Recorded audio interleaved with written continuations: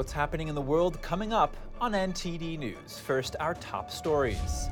Floridians are bracing for Hurricane Idalia before it makes landfall with strong winds and a life-threatening storm surge. Officials say water is the biggest danger. As school starts back for many students, experts now say millions of kids still suffer from learning loss after the pandemic. That's despite billions of dollars from the federal government allocated to minimize that problem. Republican candidates are in the spotlight after the recent debate, but what about Democratic candidates? We speak with a reporter who's following RFK Jr.'s campaign trail. Price controls on Medicare medications are in the works. The Biden administration unveils the first 10 drugs up for price negotiations.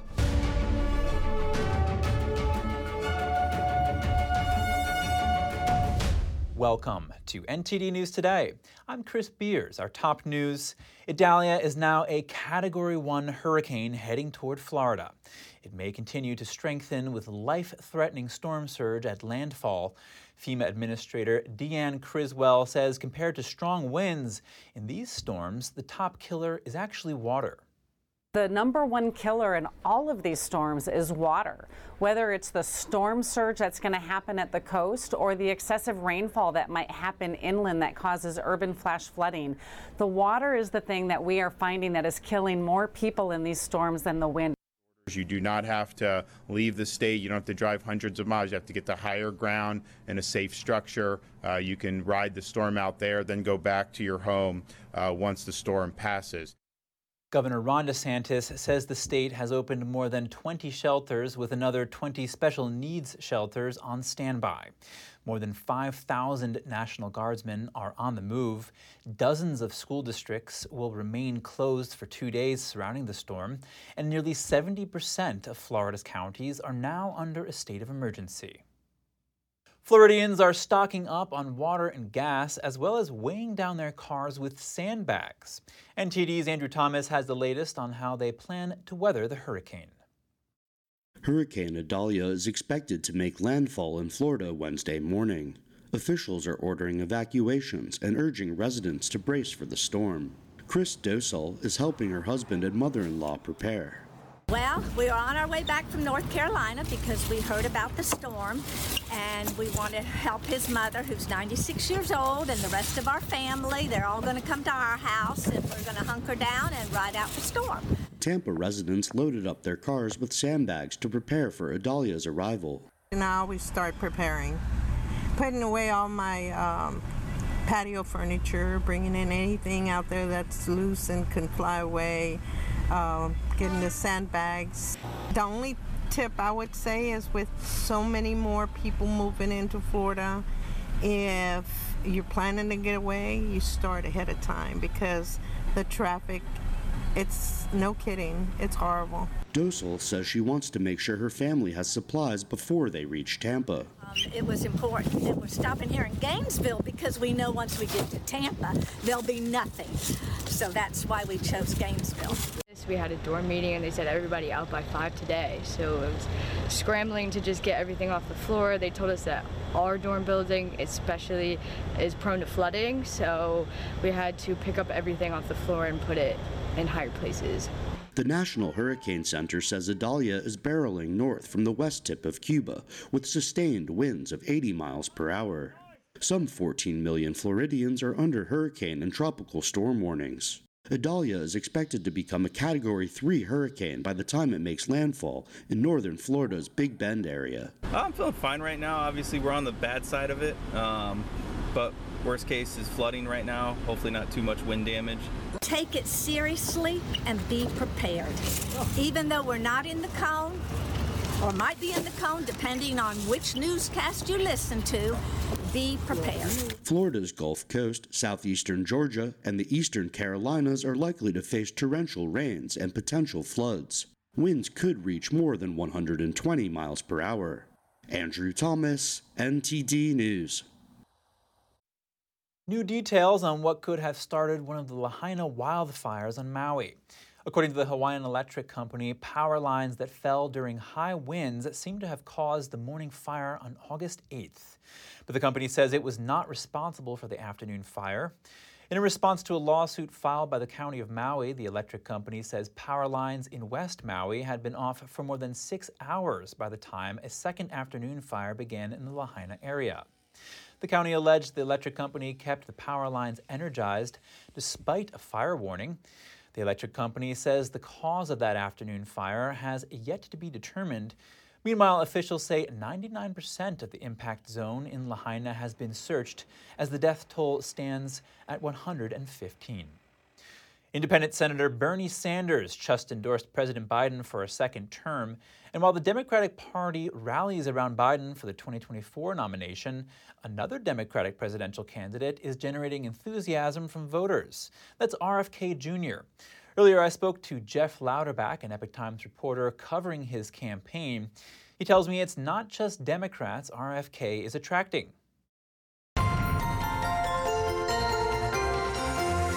Jeff, on the campaign trail, you're seeing a diverse group of voters from across parties flocking to RFK. Tell us what you're seeing. Well, last week I was on a town hall tour covering the RFK Jr. campaign in South Carolina. He stopped, I think, about a half dozen locations. And what was interesting at each stop, I interviewed dozens of supporters or attendees, because some people are supporters and other people are just curious. A lot of people are former Trump supporters from 2016, 2020. A lot of those people said that they like RFK Jr. because of his unity message and because it reminds them of Trump's 2016 campaign, where he was considered an outsider with no chance. And what policies are really setting RFK Jr. apart from other candidates and resonating with candidates? Well, what's interesting about him is he attracts people from different sides of the political aisle. And some people don't like conservatives don't like his pro-choice stance. Liberals don't like his border wall stance. So those are two pinpointed issues. But people like his unity message again. And then what's really resonating, he's against corporate corruption. He talks a lot about, eliminating corporate corruption and how that impacts the economy. And the economy really affects everyone. It doesn't matter whether you're a Democrat, independent, or Republican. We all go to the grocery store and we all have our bills, and that's what's resonating. He's striking a message of restoring the middle class and eliminating fighting corporate corruption. Yeah, it's pretty interesting. You don't see many candidates who kind of straddle the lines like this. Now, runner-up in the 2016 Democratic primary, Bernie Sanders, has endorsed Joe Biden, saying, quote, "He and I share the goal of beating back right-wing extremism." What else has he said about this endorsement? Well, what was interesting about Bernie Sanders is there's speculation mounting, and it's, as you know, been mounting over several months about President Biden's mental fitness, about his age. There's questions within Democratic circles. Can he effectively serve another term? Bernie Sanders' speech in New Hampshire raised some eyebrows because people were thinking that maybe he was going to enter the race, but he unequivocally endorsed President Biden. But at the same time, he questioned some economic policies and talked about how the Democratic Party needs to get back to restoring the middle class, which is interesting because that's one of RFK Jr.'s platforms. And you mentioned concerns over Biden's ability to run. Now, we know that Gavin Newsom, or there's speculation about a potential Gavin Newsom run. What do we know about this? Well, that's been surfacing in recent weeks and months. Publicly, Gavin Newsom has expressed his support for President Biden. But behind the scenes, there's been several reports he's been doing fundraising around the country. So that's obviously not someone who is just content being the governor of California. On the progressive side, he has a lot of support. And if he runs against Biden, he'll be a credible candidate against Biden and against RFK Jr. Epoch Times reporter Jeff Louderback, thank you for the updates. Thank you. The House Majority Leader has been diagnosed with blood cancer, a common form called multiple myeloma. Representative Steve Scalise said, quote, "I am incredibly grateful we were able to detect this early and that this cancer is treatable. The treatment will take months, but the Republican has weathered recovery before. He was injured in a 2017 shooting when a gunman attacked lawmakers outside." Another representative, Democrat Jamie Raskin, is currently in remission for a type of lymphoma.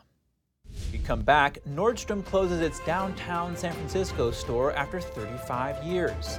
It follows the trend of stores closing there due to rampant crime and drug use in the area. And photos of juvenile suspects are often kept secret, but North Carolina authorities will soon be able to release some. Find out why in just a moment here on NTD News Today.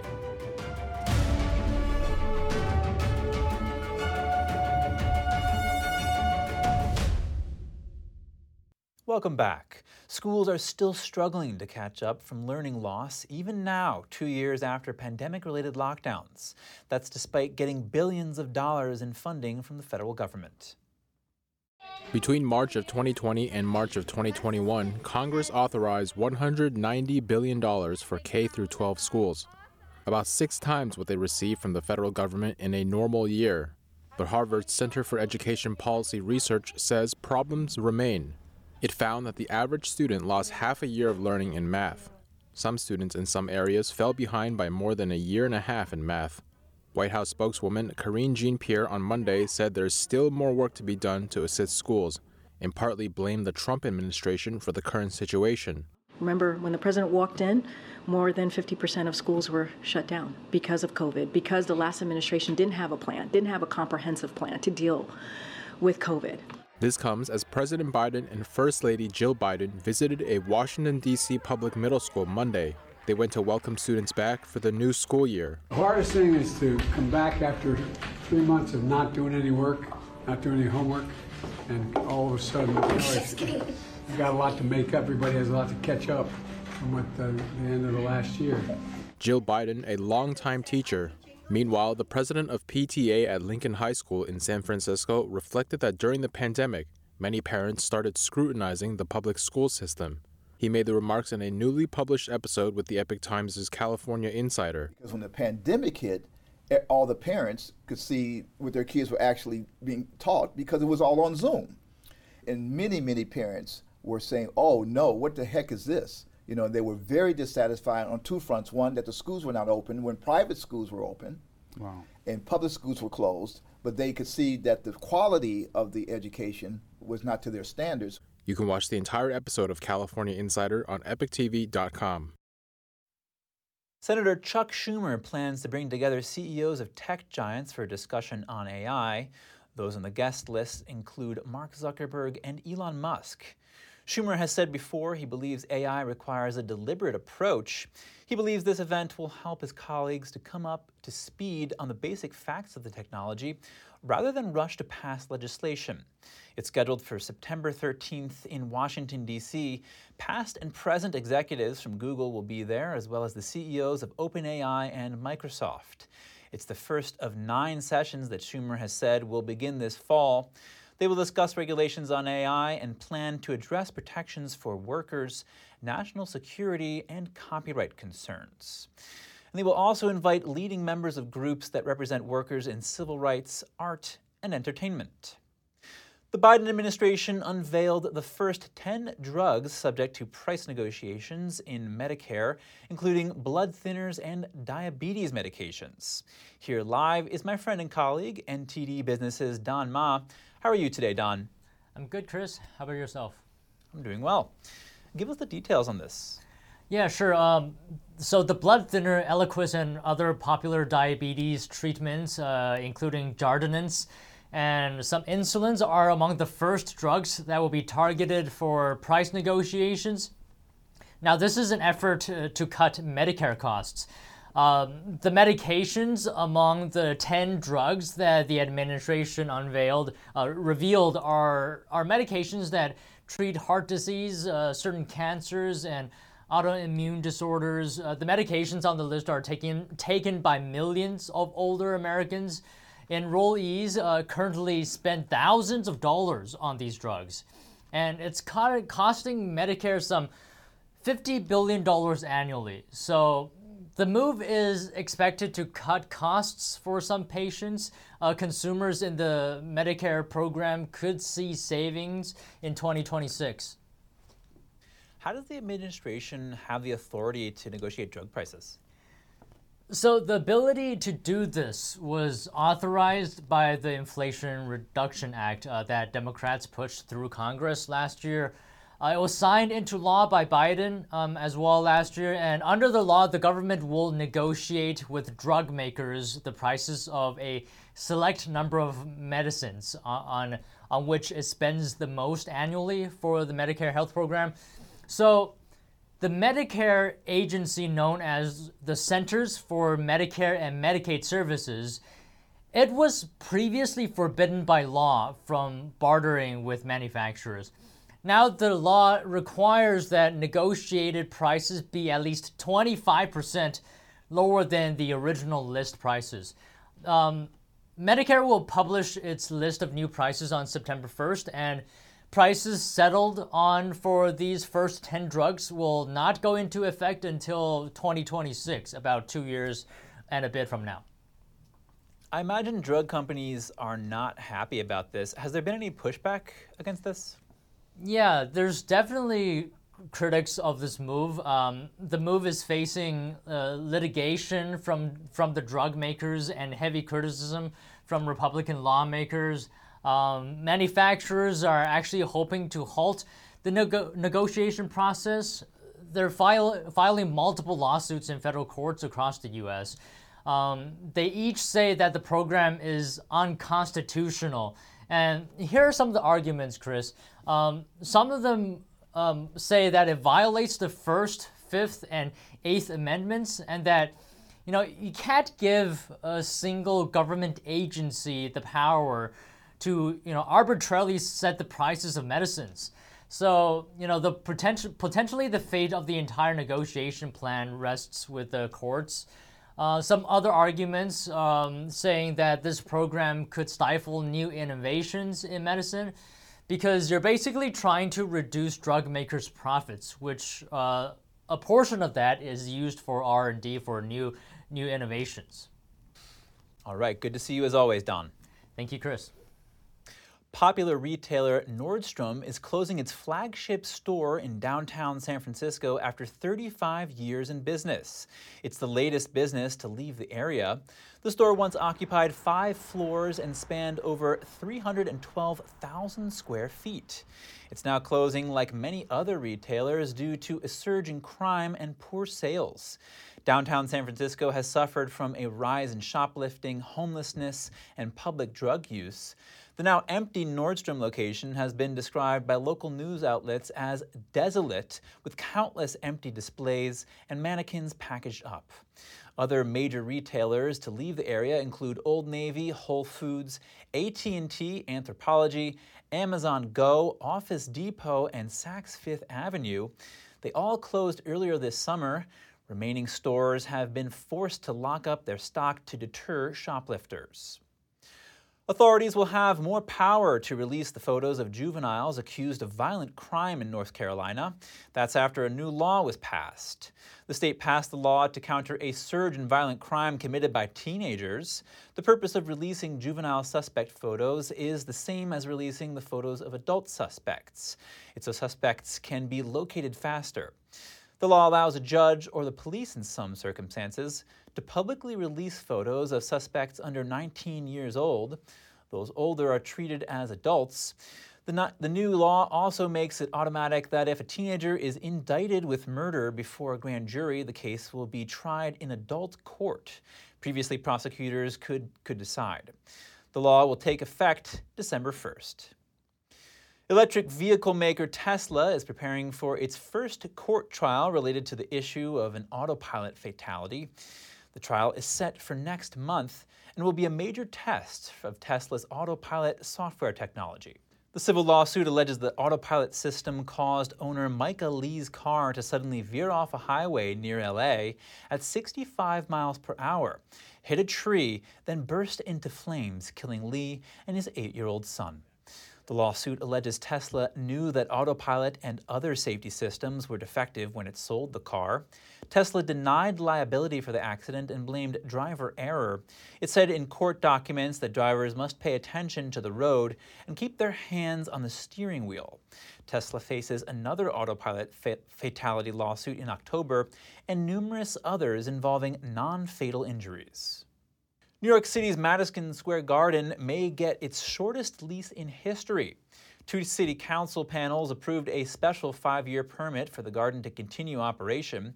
That's half of its current lease limit.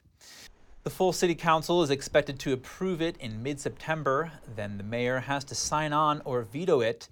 James Dolan, whose family owns the garden, wants an operating permit that never expires. The garden sits atop Penn Station. Councilman Eric Botcher says the short permit will push Dolan to work with the Metropolitan Transportation Authority on a deal for updating and modernizing the station. MSG Entertainment says the committees did a grave disservice to New Yorkers. It called it a short-sighted move that will further contribute to the erosion of the city. Walt Disney Pictures visual effects crews has filed for an election to unionize. More than 80% of Disney's in-house visual effects crew members reportedly signed authorization cards. The workers are behind some of Disney's biggest hits, including the live-action adaptations of The Lion King and Beauty and the Beast and Aladdin.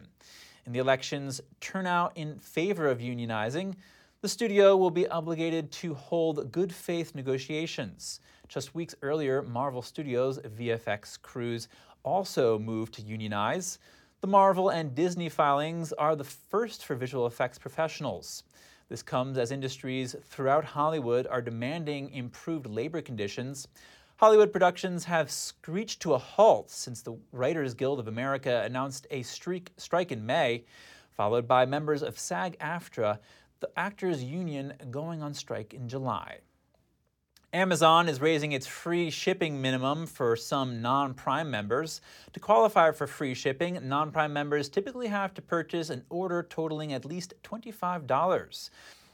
But on Monday, the company said it has raised that minimum to $35. An Amazon spokesperson described the higher $35 threshold as a test. The trial with the higher fee is being carried out for regions based on zip code, meaning all customers in a given region will see the new policy applied to their orders. Amazon said changing the free shipping threshold could drive more consumers to pay the roughly $140 annual fee to join its Prime service. After the break, has the Chinese government been interfering with the Texas legislature? We hear from an Epoch Times reporter who obtained an exclusive unclassified military document.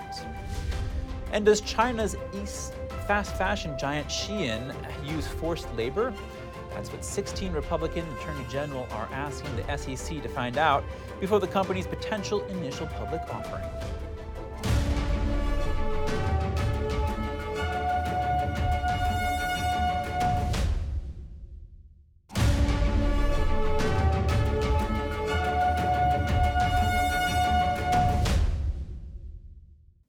Back to the news. Information warfare. That's what the Air Force is accusing the Chinese government of. An unclassified military document obtained by Epoch Times reporter Darlene Sanchez says the CCP interfered with the legislative process surrounding Texas State Senate Bill 147. The bill would bar certain entities from China and other countries listed on the National Threat Assessment from purchasing land in Texas. We speak with Sanchez about her findings. Darlene Sanchez, thank you for joining us. Hi, thank you for having me. Darlene, there's a U.S. military report that says that the CCP conducted a, quote, misinformation campaign to kill Texas Senate Bill 147. Tell us about this report. Well, this report came about from a source of mine that was an attorney in the U.S. military. And this report basically was talking about a misinformation campaign that China launched through the CCP-owned app, WeChat. So the Chinese Communist Party basically dominates that app. They've created it, as kind of like their answer to our Facebook and Twitter. So it is totally controlled by them. And they use that to try to undermine, laws in different states and, of course, in the United States as well. How so? What did they specifically do with WeChat? In this situation, this bill was to actually stop Chinese nationals, Chinese countries and businesses that are owned by the Chinese Communist Party or those affiliated with it from buying land, especially land near U.S. Air Force bases or military bases here in Texas. So what they did then was they tried to organize a campaign against this bill, and they were pretty successful. What did that look like? How did they use the app to actually organize a campaign? Yes. So what this military document, it became an unclassified document. And what it said was that they went on to WeChat. They would basically try to get people to, form other types of chats and to denounce the bill, to call it anti-Chinese, to call it racist, discriminatory. And so by doing that, they got attention of other groups that weren't necessarily, involved with the CCP, but that started kind of like an avalanche of people out in the public, for example, Chinese Americans, that might think that this bill was simply about discrimination, when in fact it was about national security. So tell us more a bit about that. The report specifically mentions the Democratic Party. What did it say about them? Yes, it mentioned two Democrats and the Democratic Party. You're right, that some of these individuals got involved in this. Well, for example, there is a state senator here in Texas, Senator Wu. He felt it was discriminatory. He's from Houston area. He wasn't against, he came out publicly and said, I'm not against, protecting national security. But he felt like the bill targeted a particular, aspect of society or a particular population in the area. And so that's why he came out against it. And we know this bill was ultimately shot down. What happened? Well, that's interesting. And, there are some questions about that. This bill passed the Senate. It went into the House, into a committee, and it really never moved from that committee. And that was a Republican-controlled committee. So, there's a lot of, speculation swirling around that. What did really happen? I tried to contact the chairman of that particular committee, the Republican committee, and I was not able to get through. And I know other media also tried to contact, this Republican House member, and I do not see anything. I have not seen any response from him whatsoever. Fascinating. Epoch Times reporter Darlene Sanchez, thank you. Thank you so much. China's fast fashion giant Shein is back in the spotlight. 16 U.S. states have asked the SEC to audit the retailer's supply chain ahead of its potential initial public offering. The China-founded company has been accused of using forced labor. NTD's Jeremy Sandberg tells us more. Republican attorneys general from 16 states asked the SEC for the audit of Shein in a letter last week. They urged the SEC to ensure Shein and other foreign companies listed on U.S. exchanges verify through independent audits that they comply with U.S. laws that prohibit imports made with any forced labor. Shein, which sells $7 dresses and $5 home goods in more than 150 countries, recently moved its headquarters to Singapore. But most of its business operations, including factories and warehouses, remain in China. Pressure on the fast fashion giant is mounting as China hawks in Congress target Chinese firms not aligned with U.S. foreign policy goals. Reuters, citing anonymous sources, reported last month that Shein was working with at least 3 investment banks on a potential U.S. initial public offering and had been in talks with the New York Stock Exchange and NASDAQ. Shein has previously said it does not plan to IPO this year and has zero tolerance for forced labor. 24 U.S. representatives sent a similar letter to the SEC in May, asking for it to halt a potential Shein IPO until the company confirmed that it does not use forced labor. Accusations against the company include criminal use of cotton from the Xinjiang region, where genocide against the Uyghur minority group is ongoing, forced labor, intellectual property theft from independent designers, and a production process that contributes to pollution. A 2022 undercover documentary by the UK's Channel 4 found Xi'an factory employees working up to 18 hours a day, with just 1 day off every month, and earning next to nothing. The retailer has been able to rapidly expand in the U.S. despite concerns over its labor practices and sustainability. The China-founded fast fashion retailer opened a warehouse in Indiana in 2022 to expedite deliveries and meet rising demand. It reportedly expanded by 20% this month to nearly 1.8 million square feet. Indiana's Republican Attorney General Todd Rokita did not sign the letter. Jeremy Sandberg, NTD News. Coming up, ex-U.S. Marine Paul Whelan makes an appearance in a rare video from a Russian prison. He's serving a 16-year sentence after Russia accused him of spying. Vandalism and theft are skyrocketing in Argentina, so much so that shopkeepers are afraid to open their doors. And prolonged economic crisis is turning books into a luxury in Venezuela, and the whole industry is struggling. More shortly here on NTD News Today.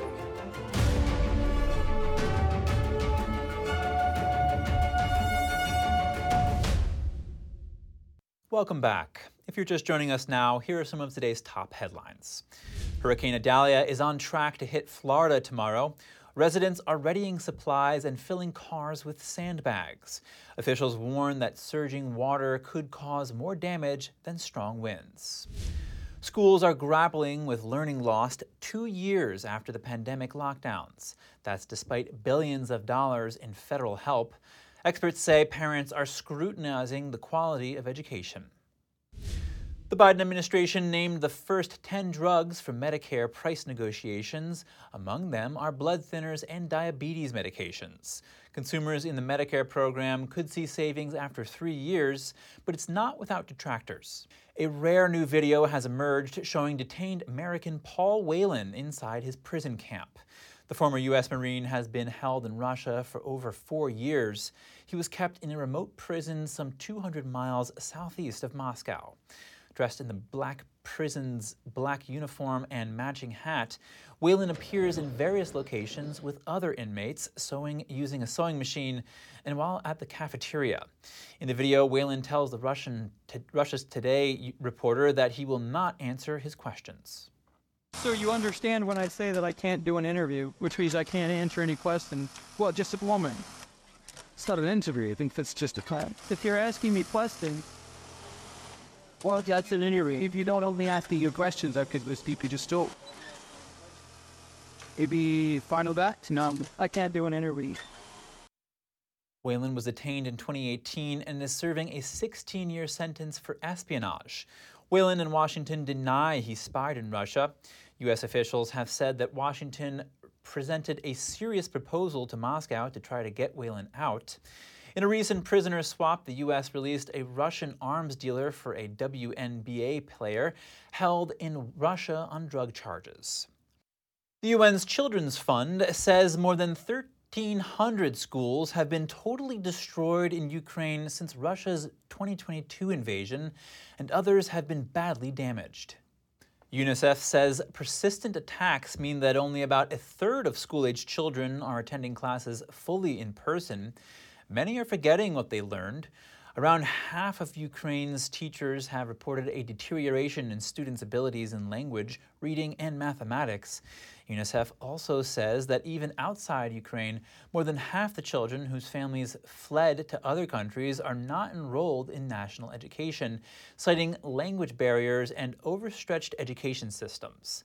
The war followed COVID disruptions, meaning some Ukrainian children are facing a fourth consecutive school year of disruptions as they try to return to classes this week.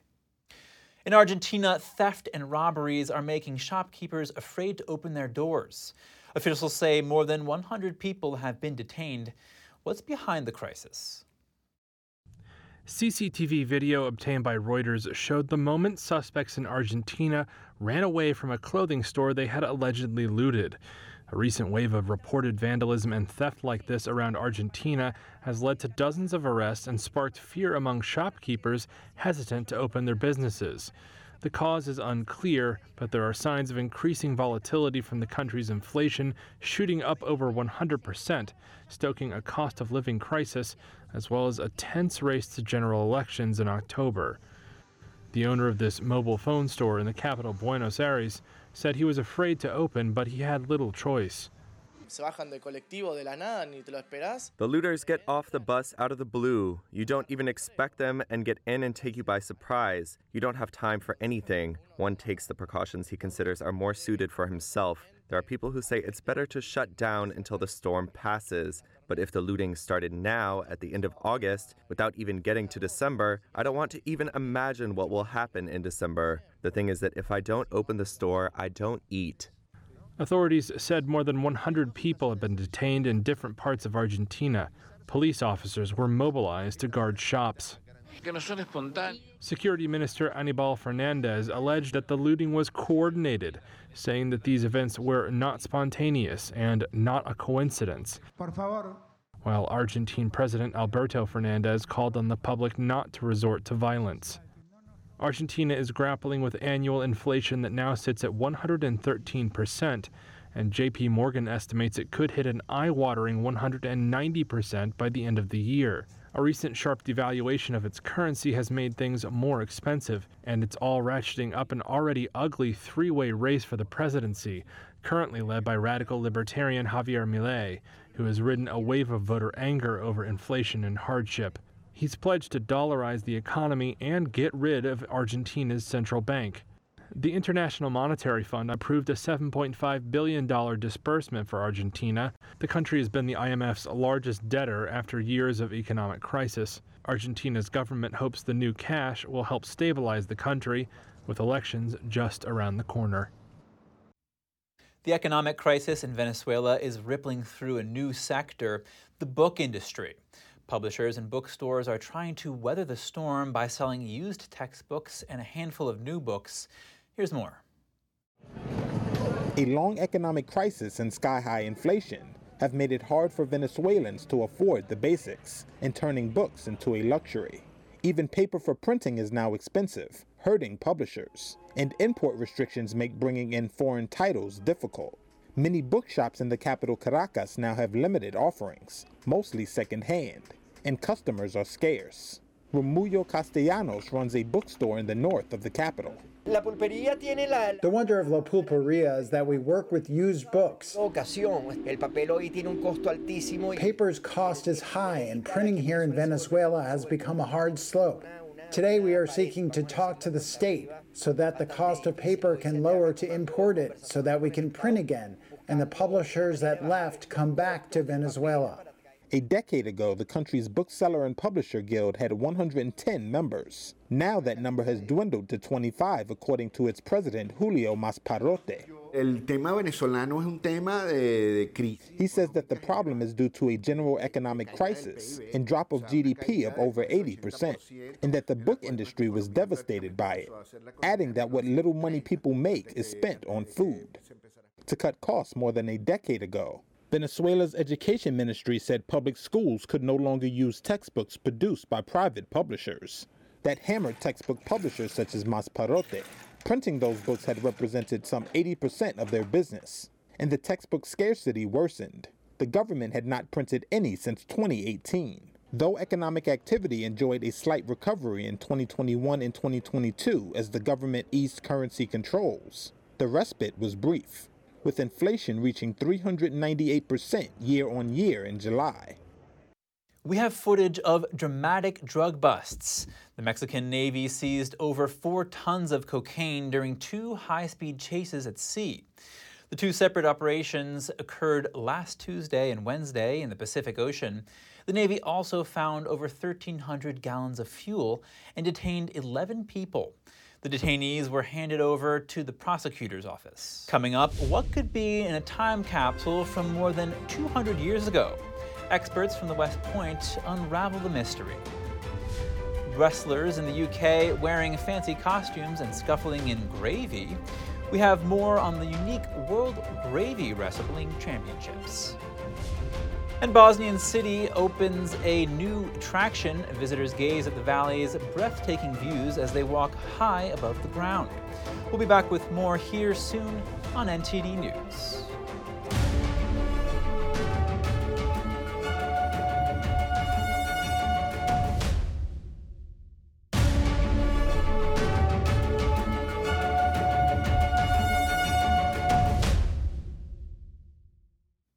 Thanks for staying with us. Next, we'll take a look at a range of entertaining events. First, let's find out what's inside a nearly 200-year-old time capsule. Officials from the U.S. Military Academy at West Point, New York, unveiled and opened the lead box during a ceremony. But to the dismay of the audience and historians present, the box appeared to be empty except for silt. One archaeologist says moisture may have disintegrated any organic matter inside, like paper or wood.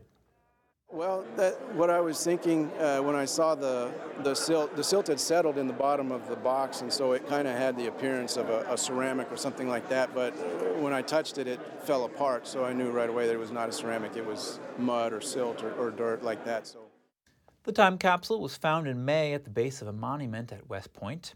It might date back to the original installation of the monument in 1829. The Academy plans to place a new time capsule into the rebuilt monument base next year. And over in the UK, wrestlers participated in a peculiar type of fundraising activity, the World Gravy Wrestling Championships. I'm here at the Rose and Bowl, ready for some gravy wrestling. We're going to get down, we're going to get dirty. World Gravy Wrestling, baby! The event goes back 15 years. Wrestlers donned themselves in fancy dress and battled in a gravy-filled pool. Participants had to wrestle in the gravy for 2 minutes before they were hosed off by firefighters afterwards. The proceeds will go to a local hospice which supports people with life-limiting illnesses. Breathtaking views of a Bosnian valley from a skywalk high above the ground.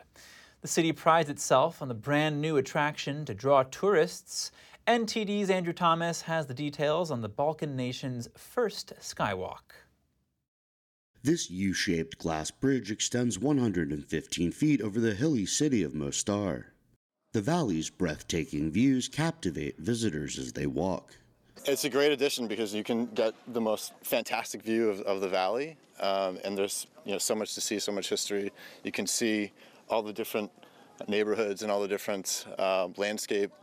It's fantastic. So I think it's a great addition. Celine Andreviv is a Bosnian visitor traveling from Belgium. It is superb, but really high.